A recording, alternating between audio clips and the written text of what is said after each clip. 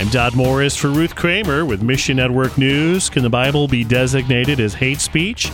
And education saves kids from radical extremist groups in Lebanon. Find your place in these stories and more right now on Mission Network News. After winning 2 previous trials, a Finnish lawmaker is once again being charged with hate speech because she posted Bible verses on social media. This time, a state prosecutor wants Finland's Supreme Court to examine the case. Floyd Brobel with Voice of the Martyrs, Canada. The Supreme Court would have the final say whether the Bible, or at least the portions of it, are hate speech. The ramifications of that could cause either parts of the Bible or all of the Bible to be banned. We've seen that as a strategy in countries that we work in. Increasingly, we see that Christians are being pressured to make their faith private. The prosecution dropped 1 charge on Friday, but 2 remain. The first describes one of the lawmaker's social media posts as demeaning and discriminatory.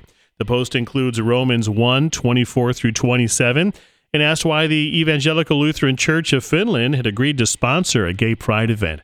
A second charge focuses on a 2004 pamphlet with biblical teachings about marriage and the sanctity of life. The prosecutor called such teachings insulting. The Bible would speak out against many of the philosophies of this day and age. Pray that the Lord would intervene in this case and that his word would preserve.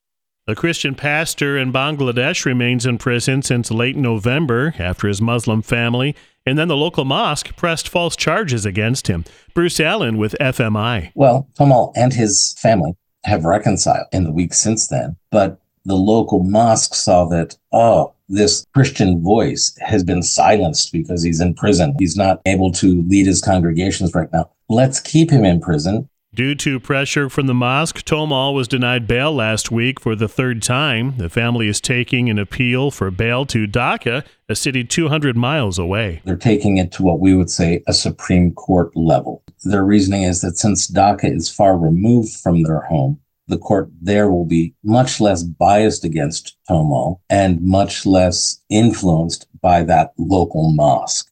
We understand how wearing that can be, what a burden it is when the darkness presses in on you. Let us stand alongside Tomal and hold him up before our Father. The fact that this local mosque is so set against him, even though he's in prison, could have overflow effects on the family. In other situations like this, I've seen where the Christian family is not allowed to use the community well, things like that. Israel and Lebanon exchanged more rocket fire last week with no end in sight for the regional conflict.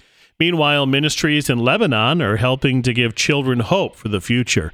Heart for Lebanon currently serves 1,200 young students, says co-founder Camille Melki. Those are underprivileged kids, children at risk that are getting proper education, but are also learning in a safe and loving environment. The educational programs of Heart for Lebanon care for children who lack opportunities of many kinds. They're not only getting the academics, but they're also being exposed to the gospel for the first time. The ministry also runs a mobile outreach, visiting communities with fun activities and biblical messages for children. Unless we provide good education and wonderful character formation that is biblically based, Christ-centered, those children could be influenced by radical Islamists, by fanatic individuals. Extremist groups often exploit and recruit youth who don't have any other hope. Heart for Lebanon's goal is to raise the next generation to be followers of Jesus Christ after God's own heart. And learn how you can partner with the Ministry of Heart for Lebanon in our full report